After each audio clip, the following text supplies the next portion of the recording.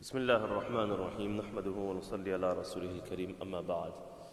Alhamdulillah, after a number of weeks, Allah subhanahu wa ta'ala brings us back together in His beautiful house, in these beautiful moments. We are reminded once again, especially listening to the beautiful Quran, verses about Jannah and Jahannam being recited in Salatul Fajr. Allah subhanahu wa ta'ala says about these moments, Inna Quran al-Fajri kana mashhuda. This moment of when Quran is recited in Fajr Salah, this is a time when all of the angels are present. The angels of the day, the angels of the night. It's the most spiritual moment you can have in the entire day. So we are now in the company of the angels. And when we stay in the company of the angels, we get influenced by the angels, the malaika. And inshallah that will have an impact on the rest of the day as well. May Allah subhanahu wa ta'ala allow us to be part of such gatherings and such congregations again and again. And we have to allow ourselves to be in these environments for us to benefit.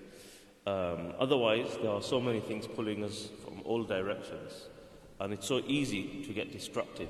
So we have to kind of keep bringing ourselves. And alhamdulillah, we're lucky and fortunate that there are, not just here, but in so many different places, there's a lot of activity taking place, more than before. But the thing is, am I part of it or not? So it's just about us coming into that environment. Like we see in Ramadan, for example. In Ramadan, you walk into the masjid and many people are reading Quran. So what do you feel like doing? So normally, you wouldn't have read Quran. If you were at home, you probably wouldn't have read Quran. But just by walking into a place where people are doing good, you feel like doing good. A person who's a smoker, for example, they might have their fixed amount, 10 a day, 20 a day. Yesterday someone was telling me they have 40 a day.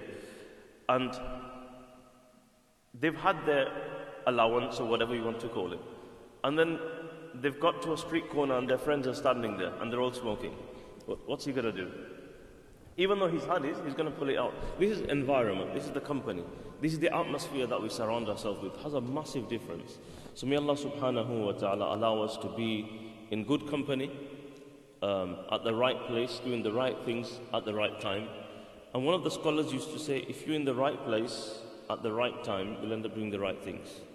And if you end up in the wrong place at the wrong time, you'll end up doing the wrong things. It's kind of automatic.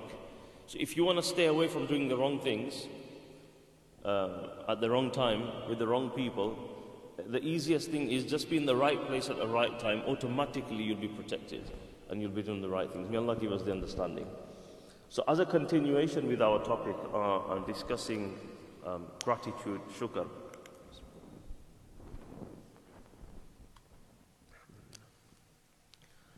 Yesterday we had some, alhamdulillah, very good weather after a long time. And we always look forward to weather like this, especially if you've got kids and then you want to make the most of it. So alhamdulillah, yesterday I managed to go out with the kids, just let them run around a little bit, have some fun. So we went out somewhere and they kind of spent quite a bit of time outdoors enjoying themselves, doing various things.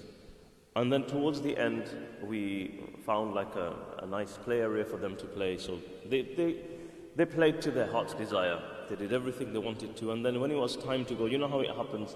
Oh, one more. Last one. So we did last one. Then go, last one. So we did another last one. Another last one. So we did a number of these last ones. And then there's a time where you have to make a decision now that, okay, that's the official last one, the official final. So we went through a few last ones and then we all agreed that, okay, this is going to be the last one. So that was the last one. So they had a brilliant day throughout the day, and then at the end they did everything they wanted to do. And then we're heading back to the car. And this was just my observation, and it's quite interesting. So, and this is very common, and we can learn many lessons from this. So as we're going back to the car, one of them decides to say that it's not fair. This is a very typical thing that many children say, and we don't realize, we as adults might not say it, but we sometimes think this as well. And the first thing comes to my mind, like what in the world? Like, you've just had the day of your life, you've done everything you wanted to do, and it was just that last one which was being asked for after the 100 last ones that we didn't do. Because of that, okay, and that carried on till like half the journey home. It's not fair. I had no fun today. can we go back? Just that one more. We need to do that one more. And that carried on happening. On the contrary, another child said to me, it was really nice today. We did so many things. And what I saw was a massive difference, okay, in the outlook, in the behavior, in the attitude, in the mood of both. So the one who said, we had a really good day, there was so much to do, okay, is very happy, is content, is calm, and overall is giving off a good vibe, good energy, positive. On the contrary, the child who's gone through exactly the same experience, there was no difference. They had the same experience, right? What's happening? Having a tantrum, is very whingy, is whiny, is crying, is complaining, and is creating a very negative kind of, giving off negative energy, making everyone else feel upset and thinking like, just be quiet now. Like, and you can't reason with someone like that, because inside you know that everything went very well, they've enjoyed themselves. So what was the problem here? The problem is this, and we do this very often as well. The problem here is, we've spoken about this many times, what you focus on you feel. What you focus on you feel. Where you focus, your energy goes. So this is what happens when you've got a camera, okay? You've got the zoom in and zoom out. What's happening in our lives is we're zooming in onto the things that we don't have. Allah's given us lots of things. And there's a couple of things that Allah hasn't given us. For whatever reason. What we do is we zoom in onto that one item. Like this child was doing. Okay, she didn't look at everything that she had on that day and all the fun that she had. She just chose to look at that one thing that she didn't have. And that's it. She couldn't see. You might think, if you were sitting there, you'd think, like, what? How can you have forgotten? And this is what happens to us. When we go into this state, some onlooker would probably say that, like, how ungrateful can a person be? But at that time, why can't we see it? Why can't we see it? Because we've zoomed in just on that one thing. And that's all we're thinking about, that's all we're talking about, that's all everything going in our mind. Like, why have I not got this? He's got it, she's got it, why? This is what I need. And then what happens is, this is what you focus on, remember this, what you focus on, that's what you feel. And remember, feeling is your emotions, okay? And that is what moves you, that gives you energy, good or bad. So take the example again, what we had. She was focusing on that one thing she didn't have, not the hundreds of things she had. So because she focused on that, no matter how much you reason with her and say, look, you did this, you did, she focused on that one thing. How was she feeling? Okay, feeling very down, very depressive, saying things like, it's not fair, it's not fair. Okay, I think, what do you mean it's not fair? You've had everything you wanted. But this is what happens. And as adults, we go through this as well. We tend to, so what we're being told is, don't zoom in on one thing, zoom out. If you take the lens out and have an overall view, then you will say, Alhamdulillah, Allah's given me so much. Yeah, now I might not have that one, but look at, focus on what you have, not what you don't have. Focus on the millions of blessings, not on that one thing that you haven't got. And you will see an immediate change, and it will create within you the sense of gratitude, the sense of shukr. لَإِن شَكَرْتُمْ لَأَزِيدَنَّكُمْ. And if you thank Allah, Allah will enhance you, Allah will amplify that blessing as well, and Allah will give even more. So the idea over here is how we can learn. You know, some scholars have said that shukr is one of those things that some people have reached Allah just through shukr. That's it. Shukr is so powerful, some people have managed to reach Allah in some of the pathways of the Sufiya. So you've got different pathways, different schools, like we have different schools of fiqh, there's different pathways of the Sufiya as well. And their aim is one, to reach Allah subhanahu wa ta'ala. Some of them, the most dominant kind of characteristic that they're trying to create within their disciples, and most of their focus is on this, is on shukr. And you know what? It's a very easy way of doing things. One is through sabr. Some people reach Allah through sabr. Hard. Because for sabr you need a lot of musibah, you need a lot of trouble. But what do you need for shukr? You need blessings. It's like being in a millionaire's club, basically. It's the easy way, it's the luxury way of reaching Allah. The easiest way of reaching Allah is through shukr. Very easy. Because there you're focusing on your blessings, and there is no one in this world who is not blessed. If we start thinking, that's why Allah says, وَإِن تَعُدُّوا نِعْمَةَ اللَّهِ لَا تُحْصُوهَا. If you try to count Allah's blessings, you won't be able to count them. You will not be able to number them. But Allah can bless you. You can be a millionaire. So I've just used that word. You can be a millionaire. But if your focus is on, if you zoomed in, what will happen? You'll be the most miserable person. Why are you feeling miserable? Why you feel you've got so much? You look at the guy and you think, what have you got? You've got so much. Why is that person miserable? Because they decided to focus on the one or two things that they don't have. And until they don't get it, they feel it. And when they even get that, then they'll focus on what they don't have again. And that's going to make them feel. That's where their energy will go. They'll be drained. They'll have no energy whatsoever. Whereas on the contrary, you could get somebody who is very simple, doesn't have, we won't even call rich, we won't even call, even breaking even below the bar. But that individual is content, and he zooms out and he looks at his overall and thinks, Alhamdulillah, I feel blessed. Allah has given me so much. That person, how will they feel? They will feel overjoyed, they will feel happy, they will feel content, and most importantly, they will feel gratitude.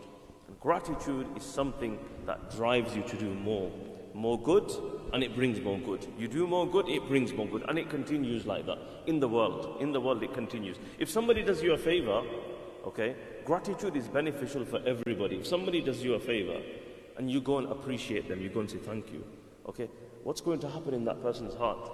It benefits you first of all, but the opposite person, they're going to think, oh, what I did was good, it's been appreciated, let me do more of it. So gratitude is so powerful, and it creates more good in the world. That's the whole idea of it. It creates more good because, when someone's appreciated, it helps them to do more. And when someone's not appreciated, I'll give you an example, and everybody can relate to this. When you're driving on the road and you give somebody way, okay, it's a very simple example. And another issue we have is we're always waiting for big moments. Okay, and this is a mistake. We're always waiting for the big moments. Like when I get a new car, for example. That's when I'll do shukr. Or when my son or daughter gets married. Or when I go on this big holiday that I've been planning for years. Or when, one day I win the lottery or something. Or, we're waiting for like big spectacular moments. Big spectacular moments happen when? Once in a while. It might not even happen. If we're waiting, a lot of people live life like this. They're waiting for the next big thing. That life is a very miserable life. Because it's all about that one big thing. And that might not come. And you don't know when that's going to be. Instead, if we enjoy every blessing of Allah, and there are millions to enjoy, millions. Every single blessing, if we enjoy how even this is a blessing. I told you a few weeks ago about that person the person was buzzing about the wateriness of water. That's what excited them. That how water is so watery.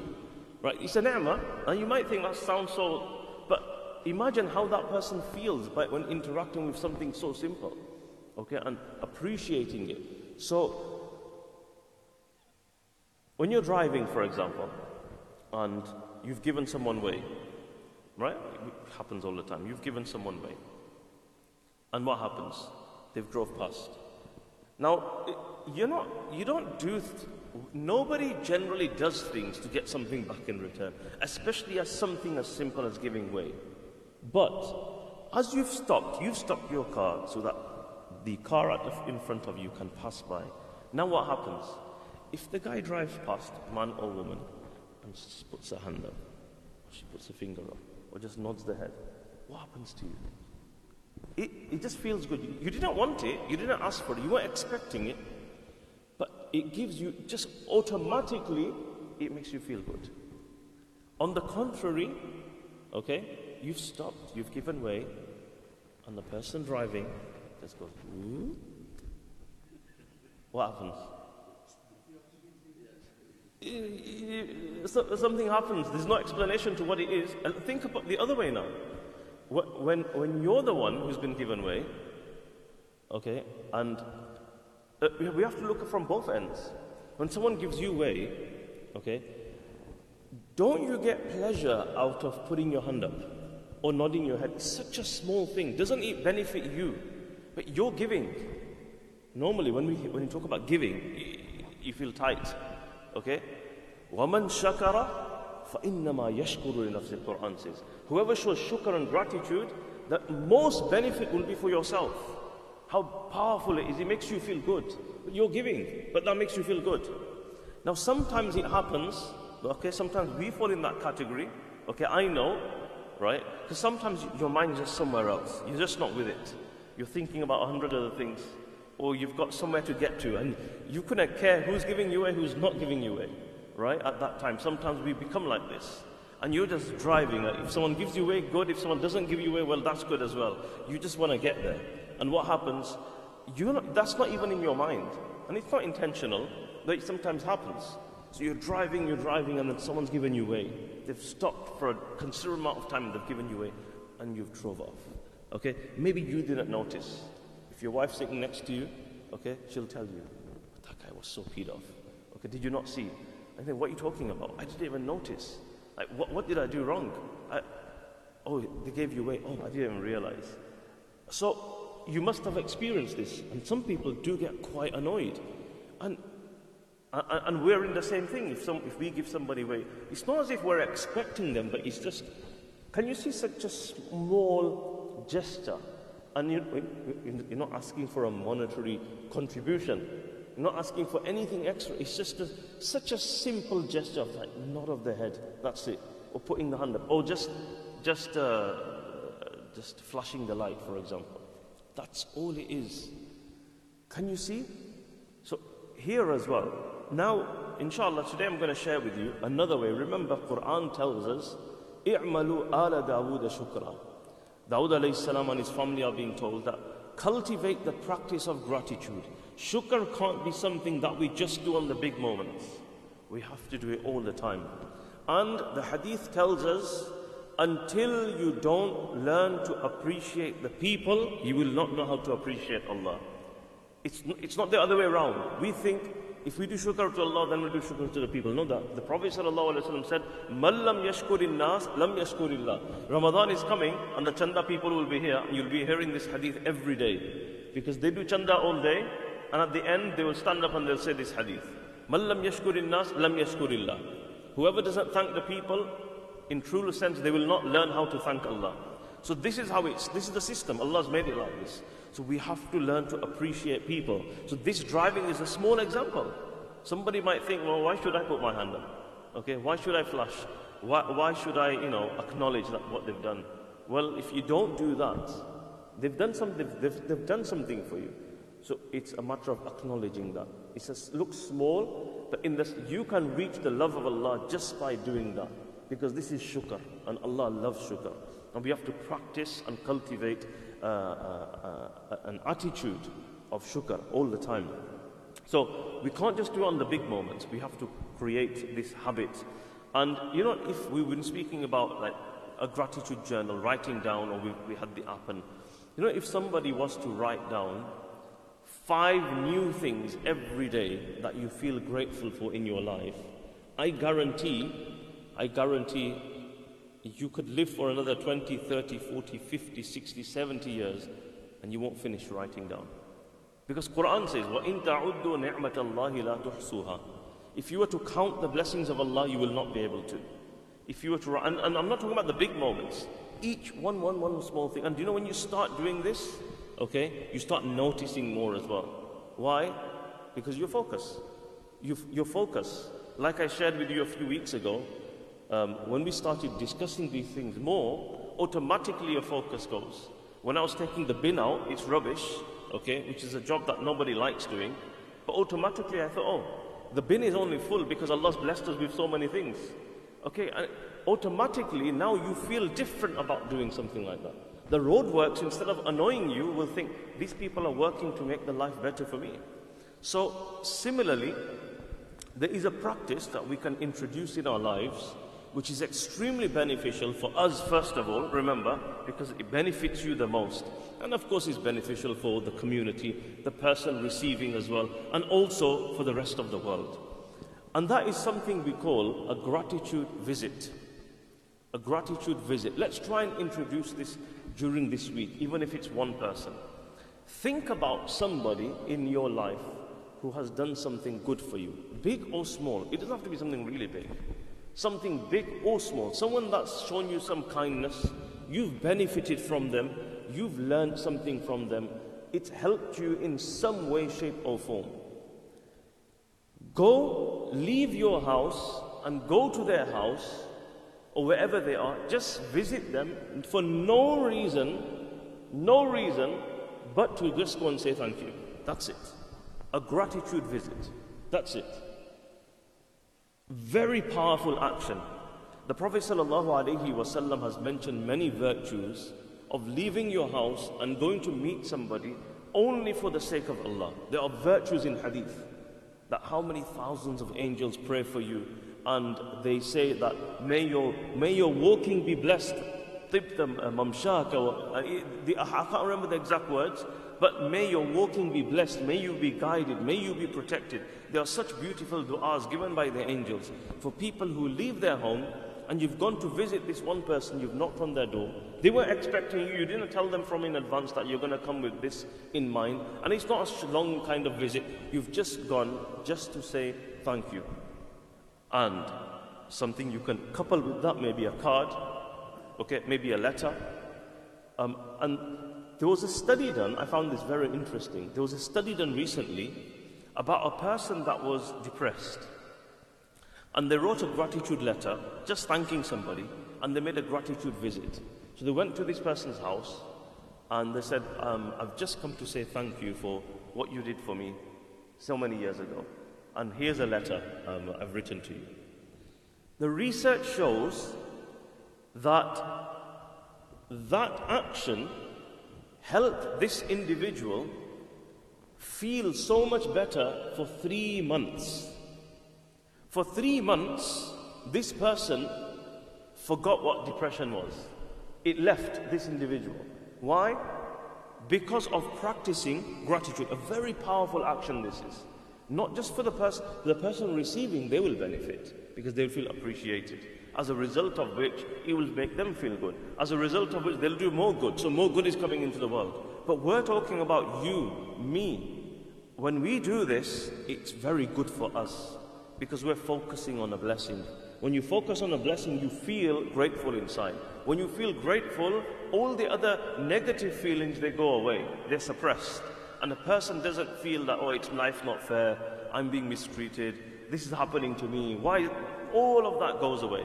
And a person just feels content, happy, and a person feels that inner joy and that peace and that contentment. May Allah subhanahu wa ta'ala give us the tawfiq. So everyone's going to try and do this inshallah. Next week we'll see how it went. You can give some feedback inshallah, how your gratitude visit went. And it doesn't have to be something really elaborate or sophisticated. Just keep it simple. Keep it simple. That's where the blessings are, in the simple things. Because if you try and make it too big, it probably won't happen. Because all your time will go in thinking about it and planning it. Just something, keep it really simple, and you will see. And imagine we can introduce this into the world, where people are just going to people just to say thank you. And it's amazing. And this is a way to reach Allah. Allah says, "Man lam yashkurin nas, lam yashkurillah." If you want to learn how to be grateful to Allah, then be grateful to the people. And automatically, people will become closer to Allah subhanahu wa ta'ala. May Allah give us a tawfiq. So, let's have a quick recap of our last lesson. I did send it out last night because I thought it'll help with some revision. It's been a few weeks.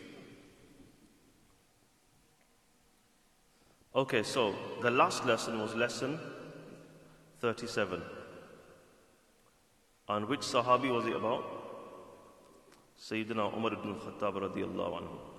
Gee, who can remind us of just a few points? Let's put these points together.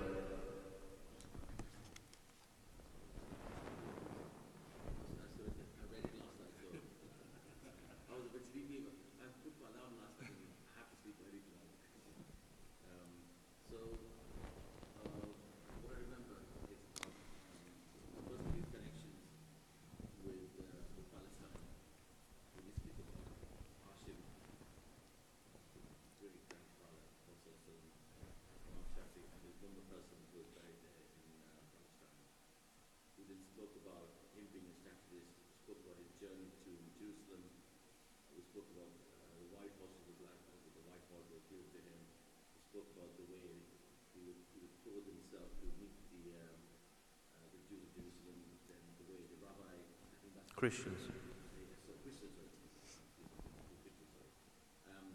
All the story about how we went and vented outside Jerusalem and how we had entered and he did the around there, and then how we decided.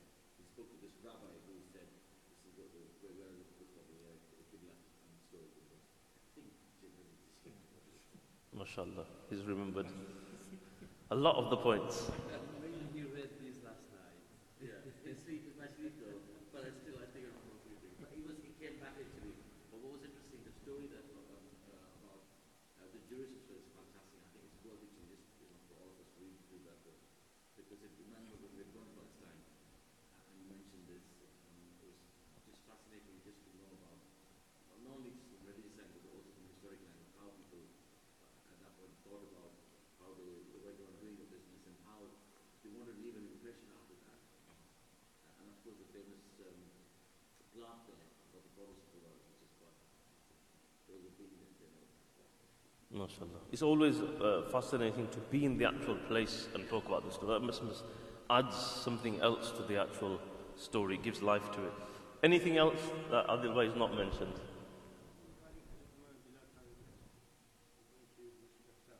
Yep.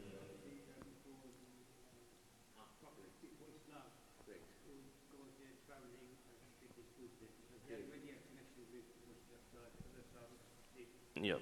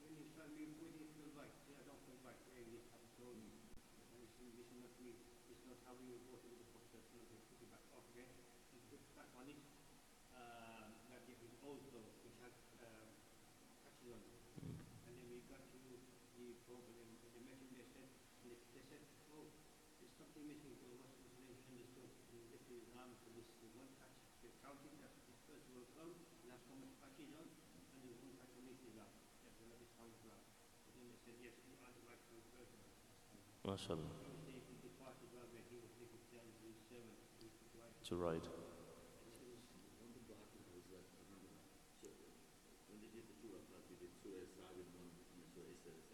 Yes.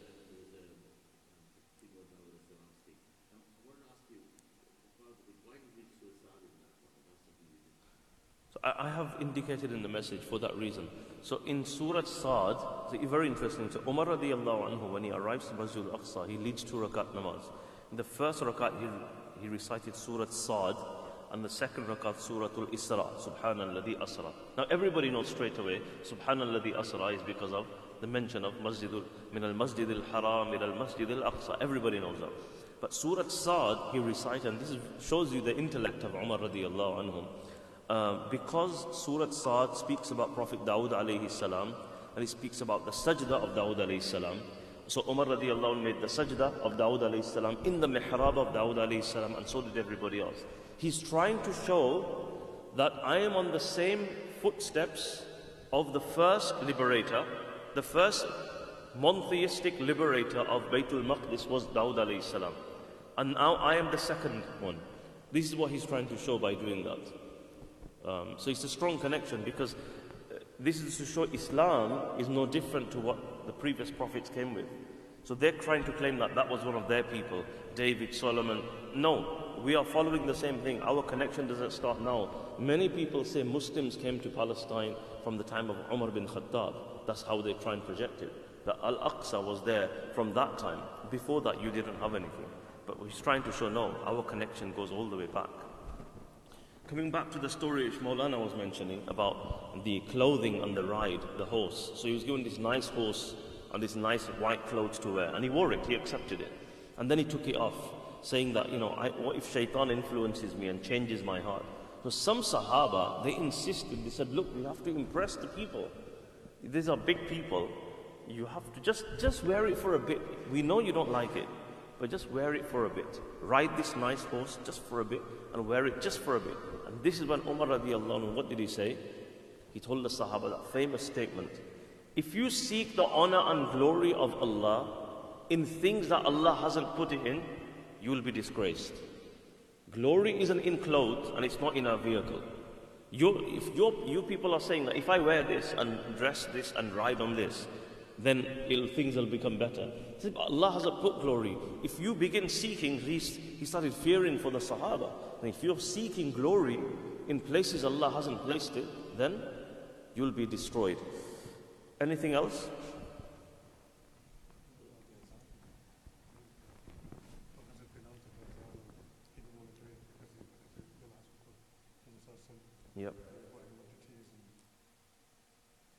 Yep, so initially he refused. Umar radiallahu anhu kept insisting that no, it's a command, you must give the adhan. So Bilal was the first to give adhan in Makkah, on top of the Kaaba, the first to give adhan in Masjid Nabawi, and also the first to give adhan in Masjid al-Aqsa. When he reached Ashhadu Anna Muhammadan Rasulullah, all the Sahaba were in tears. Who cried the most?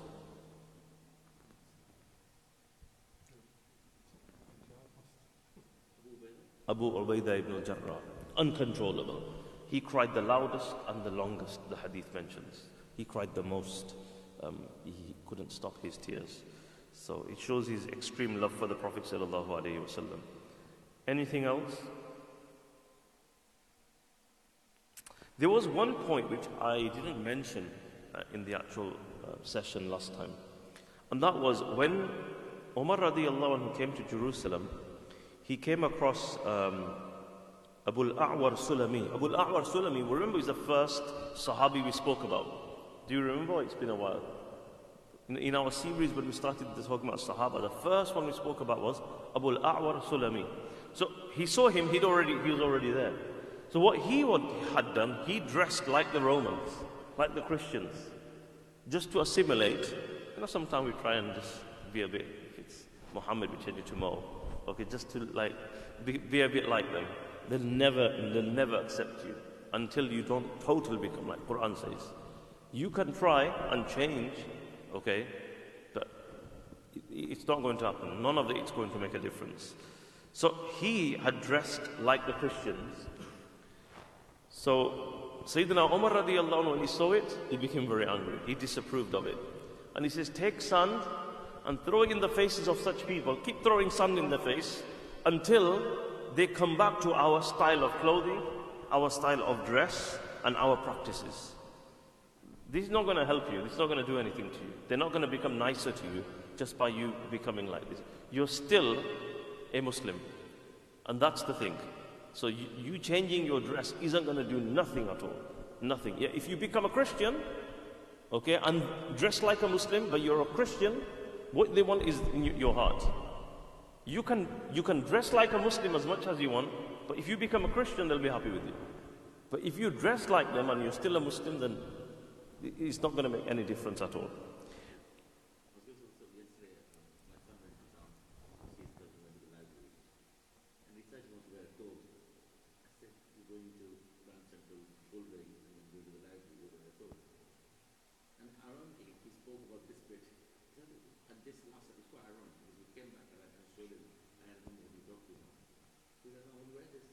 It was short for him, total Salafi style. Yeah. And then you so you would go like this.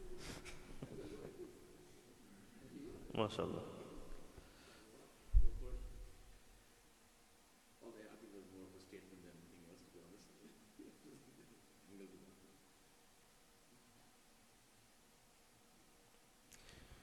During the Christian rule of Jerusalem, what did they use Masjid al-Aqsa as, the Christians? A dumping ground. So it was just full of rubbish. So when Umar radiallahu anhu came, the first thing he did was a cleaning project. Sahaba were cleaning, and Umar radiallahu anhu also took part in cleaning the whole of the masjid. And the final thing we mentioned was, before leaving Jerusalem, what did he do? He gave the assurance of safety to the people of Jerusalem, that as long as they pay the jizya, everything of theirs, their rights, their property, their lives, their religious places, their religious symbols, even the cross, all of it will be protected. And as long as they pay the jizya, and they will be treated with mercy and compassion just like Muslims will be. This is under Muslim rule. So the time when Jerusalem has thrived the most is when it's been under Muslim rule, because that's been the most tolerant. Oh, jizya, yeah, it's a kind of a tax. So if Muslims conquer a land, they give three options. Either you people, you accept Islam, you become Muslim, and you'll become same as us. No difference at all. We're not going to think you as lower, we'll be exactly the same. And that happened in some places. The people of the land accepted Islam. If you don't, and there's no force in our religion, there's no force. It's up to you. If you don't want to accept Islam, okay, that's fine. There's no force, we're not going to force you. The second option is that now that we've come here, we've conquered this land, we're going to rule this land. You want to stay with us, that's fine. You'll have to pay an annual fee. It's not a large amount. And by you doing that, all your rights will be protected. You carry on doing your worship. You can have churches, synagogues, whatever you want. We'll respect you, or we'll treat you in a good way, and you'll have many, many rights. You just pay that small amount every year, that's it. To acknowledge that, we are now the conquerors here, and you're living under our rule. And if they refuse to do that, I mean, they can leave.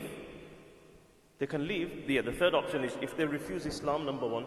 If they refuse to pay the jizya, then they've got an option of leaving if they want. And if they don't want to, they still want to be there, and they want to be in the way, and they're not accepting, then they will have no choice but then to fight.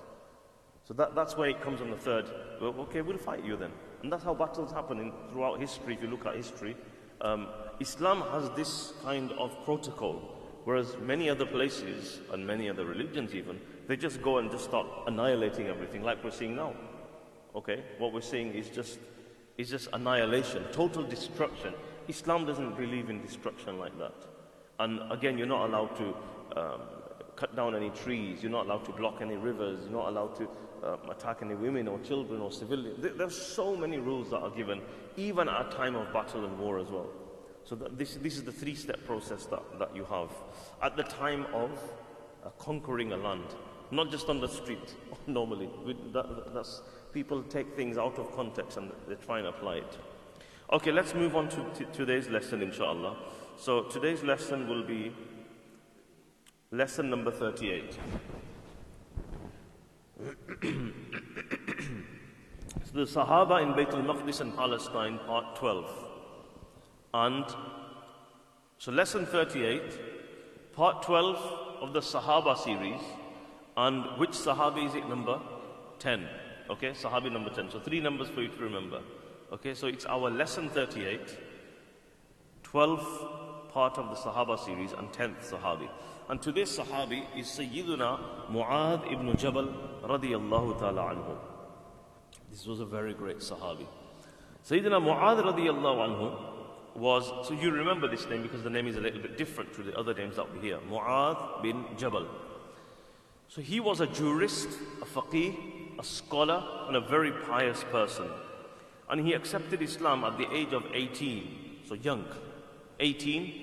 And when he accepted Islam, with him were 70 people from the Ansar. Where were the Ansar from? Medina. So with 70 other people, he was one of them from Medina who accepted Islam at the age of 18. He participated in all of the campaigns, in Badr, in Uhud, in Khandaq, alongside the Prophet sallallahu alaihi wasallam. He's narrated a total of 157 hadith from the Prophet sallallahu alaihi wasallam. How many? 157. He's amongst the 4 individuals who compiled the Quran in the life of Rasulullah sallallahu alaihi wasallam. We know about compiling Quran after the Prophet sallallahu alaihi wasallam, but there were some Sahaba who gathered the Quran, although Quran wasn't in book form, but he was one of those who gathered the Quran in the lifetime of the Prophet sallallahu alaihi wasallam, Mu'adh bin Jabal. The Prophet sallallahu alaihi wasallam sent him somewhere. Where did he send him? For 1 year. Yemen. He called him one day, Mu'adh, come here. And he come, they were walking. And he walked with him all the way to the outskirts of Medina. And then he said, oh Mu'adh, I love you. The Prophet sallallahu alaihi wasallam said this to him. He said, oh Mu'adh, Wallahi, I love you. And it's possible that next year, meaning when you come back here, you won't find me alive. You'll find my grave. And imagine how he felt. And he was sending him off for 1 year. Why? He was sending him to Yemen to teach the people of Yemen Quran and to teach them Islam and Islamic rulings. So, and also, he was from amongst those few Sahaba that would issue fatwas in the lifetime of the Prophet ﷺ. And that's something amazing. Look how young he was, but in the lifetime of the Prophet ﷺ, he had the title of a mufti where he would issue fatwas. So, and look, the Prophet ﷺ sending him all the way to Yemen, there's nobody else there. He would be the one there, he'd be the scholar there. And, the people of Yemen are indebted to Mu'adh bin Jabal radiyallahu anhu. Now the Prophet ﷺ passes away. Later on, Sayyidina Abu Ubaidah, who we've been speaking about, who was the leader in command under Umar bin Khattab radiyallahu anhu for a very long time over the Asham and the region of Palestine. Abu Ubaidah ibn Jarrah radiyallahu ta'ala, he appointed Mu'adh bin Jabal to be in charge of Jordan. So he sent him, you go to Jordan, look after the area of Jordan.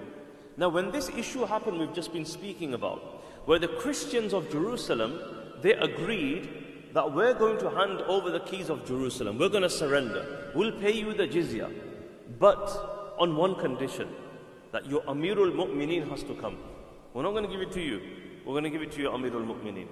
Now calling Amirul Mu'mineen Umar bin Khattab from Medina to come to Jerusalem, that was a very big decision.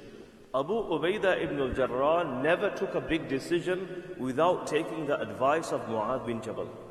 This is something significant. The rank of Mu'adh bin Jabal. Abu Ubaidah we know was a great person.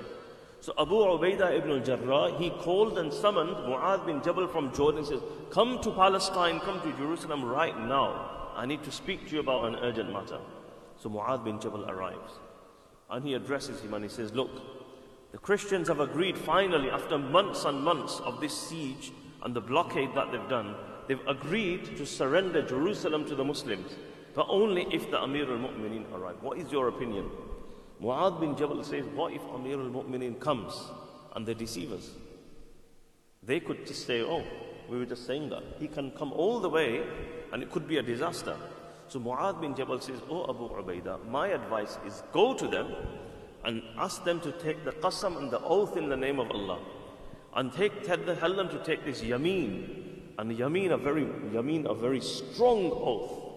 That we're saying, Wallahi, if the Amir al-Mu'mineen comes and he allows us to live here in peace, we will pay the jizya and will surrender to the Muslims. So he takes that advice. And they go to the Christians, Sophronius, the patriarch, and says, we want you to take an oath in the name of Allah. You're making, and this is a very heavy demand. You want Amir al-Mu'mineen to come all the way from Medina. And what if you backtrack from them? And they gave a qasam and an oath. And this was through the blessings of Mu'adh bin Jabal radiyallahu anhu. And as we know, they stuck to their word as well. Umar bin Khattab radiyallahu anhu then came. Sayyidina Mu'adh ibn Jabal, he advised Umar radiyallahu ta'ala anhu, as we just mentioned. Sayyidina Mu'adh ibn Jabal radiyallahu anhu was also amongst the Sahaba who witnessed the conquest of Jerusalem. Of course he was there, so he witnessed that great moment. And also was the second Sahabi who cried the longest on hearing the adhan of Bilal. So two Sahaba, all the Sahaba cried, but there were two Sahaba who cried the most. Abu Ubaidah ibn al-Jarrah, and number 2, Mu'adh bin Jabal. And there was a strong connection between these two as well, which we'll speak about very shortly. When Abu Ubaidah ibn al-Jarrah passed away, now remember, who is Abu Ubaidah ibn al-Jarrah? He's the Amir of the whole of Palestine and all the armies that are in Sham. So Amir al-Mu'mineen is Umar radiallahu anhu. And remember what Umar radiallahu anhu said about Abu Ubaidah ibn al-Jarrah. He told the Sahaba to make a wish. You make a wish, you make a wish. All of them made their wishes. What do you want? What do you want? And then Sahaba said, oh Amir al-Mu'mineen, what do you want? He says, I want a room full of people like Abu Ubaidah. He said, if Abu Ubaidah was still alive, without a second thought, he would have been the Khalifa. Straight away I would have made him the Khalifa, without even asking anybody. That's how much he trusted Abu Ubaidah ibn al-Jarrah. But Abu Ubaidah ibn al-Jarrah radiyallahu ta'ala anhu passed away. How did he pass away? We spoke about it. In the plague of Amwas. Okay, in the plague of Amwas, Abu Ubaidah ibn al-Jarrah passed away. So he got afflicted by the plague, but he didn't pass away in Amwas. Amwas is in Palestine, not far from Lud, okay, and Tel Aviv. It's not too far from there. But this is where the plague started, in Amwas. And by the time he got to a place by Jordan, that is where he passed away. Now, Abu Ubaidah ibn al-Jarrah passed away. Who becomes the Amir now of the armies in Asham? Mu'adh bin Jabal. Mu'adh bin Jabal now becomes the leader of all of the armies in the whole of Asham. However, it wasn't long. He didn't live long because he also got affected by the plague of Amwas, and he passed away in Jordan at the age of anybody? At the age of? Take a less. 33. The age of 33, very young Sahabi, but achieved so much in those few years. At the age of 33 in Jordan he is buried, and he passed away by the coastal area by Tiberias, and this is where he passed. He again was afflicted by the plague. If you read into the history, we spoke about it during the pandemic right early on. Sayyidina Mu'adh radiyallahu ta'ala anhu was also appointed by Umar radiyallahu ta'ala anhu to teach Quran to the people of Palestine. So we hear about Yemen, but he also taught the people of Palestine Quran as well. During the lifetime of Rasulullah sallallahu alayhi wasallam, there were 5 Sahaba that gathered the Quran. Mu'adh bin Jabal, Ubadah bin Samit, Ubay ibn Ka'ab, Abu Ayyub and Abu Darda. These are 5 Sahaba. So the people of Asham, they sent a letter to Amir al-Mu'mineen, Umar radiyallahu ta'ala anhu, that we want you to send a teacher to teach us Quran. There are so many new Muslims. Remember, that's far, isn't it? The land of Syria, Palestine, is far from Medina and Mecca. So people accepting Islam, Islam's spreading now. Okay, this is the time when Islam's spreading. But they need people to teach them Islam. There's not that many teachers there. Most of the people there are new Muslims. So they sent a letter saying, send us one of the Sahaba who are experts to teach Quran. So Umar radiyallahu ta'ala anhu, he called these 5. He says, you're the greatest Quranic experts. You gathered the Quran in the time of the Prophet sallallahu alaihi wasallam. And he said to them, look, I want 3 of you at least. From these 5 of you, I need 3. I need to send you as Quran teachers to Asham.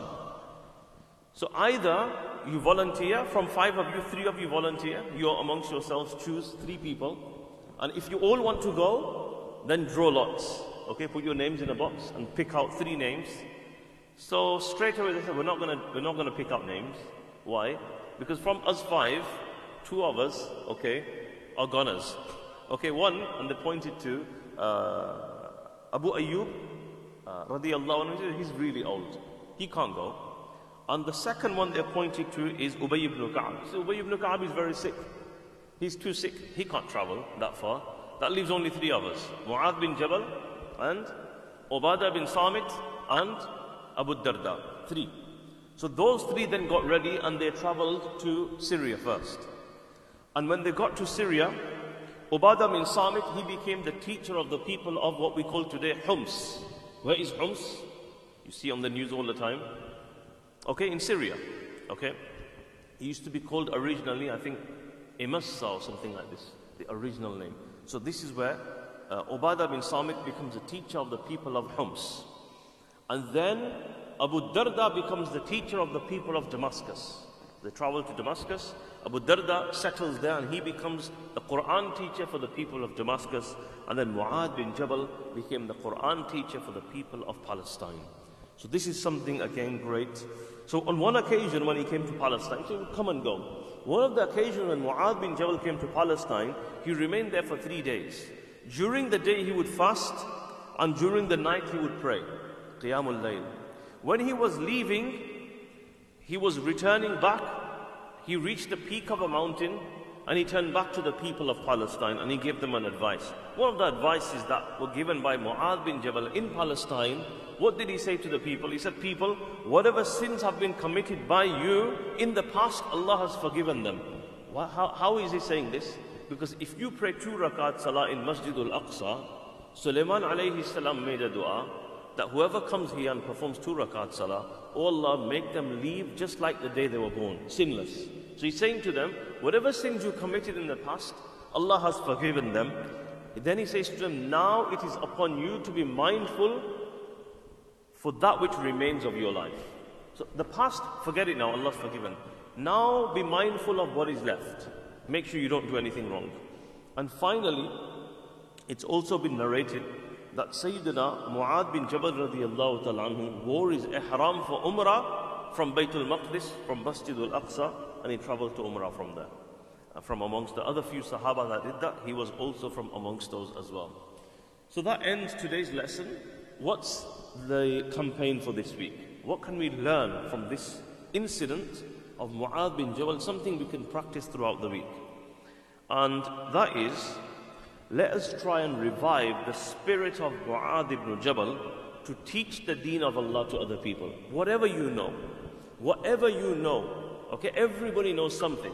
Look, he at the tender age of 33, he became and considered the teacher of the people of Medina, the teacher of the people of Yemen, and teacher of the people of Palestine. 3 countries, he's considered the teacher of people of 3 countries, Medina, Saudi Arabia, you have Yemen and Palestine. And he was only 33 when he passed away. So let us revive this spirit of having this desire to share the deen with other people. Whatever little you might know, like today we've learned this, go out and share it. Talk to people about it. You hear other things, you learn other things, whether it's a Quranic verse, whether it's a sunnah, it's a dua, share it with other people, and that is reviving the spirit of Mu'adh ibn Jabal. May Allah give us the tawfiq. Inshallah, we'll spend a few minutes reciting Quran, and then we'll conclude with dhikr and dua.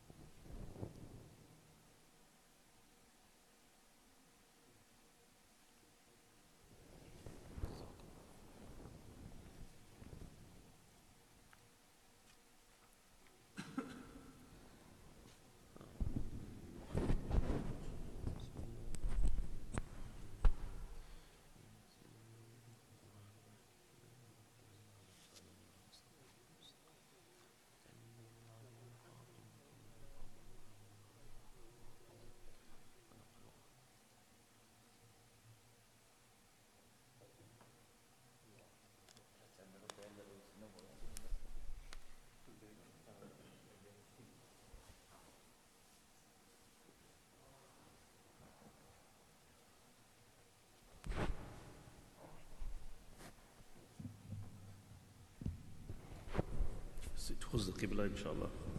We'll do some dhikr and then conclude with dua.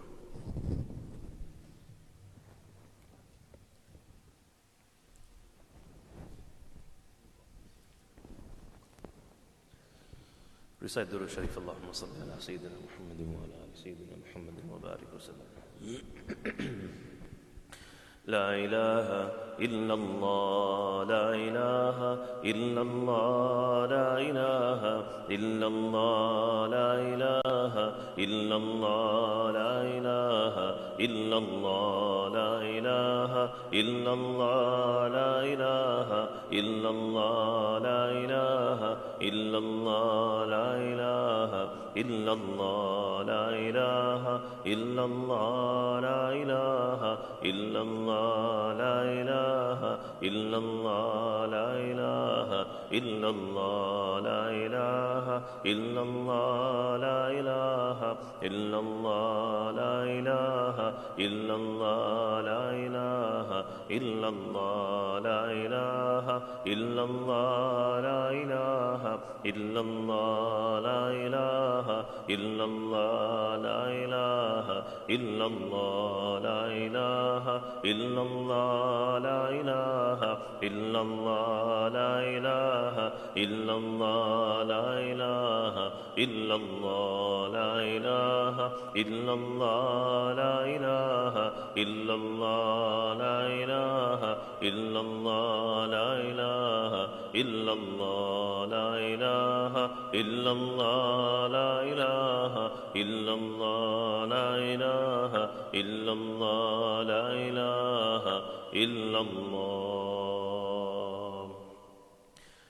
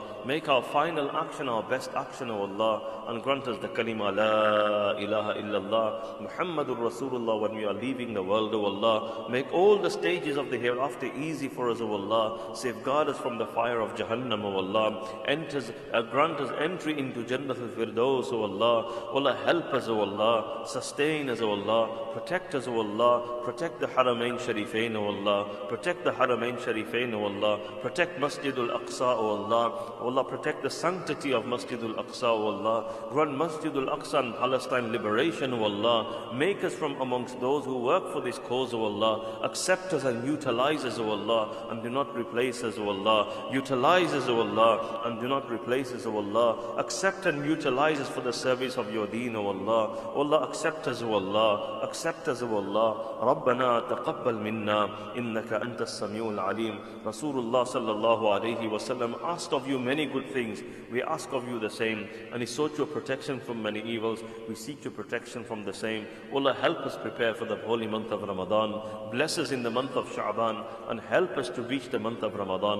Subhana rabbika rabbil izzati amma yasifun, wa salamun ala al-mursaleen. Alhamdulillah rabbil alameen. Inshallah, there's breakfast for everybody. Please do partake before you leave, after Ishraq.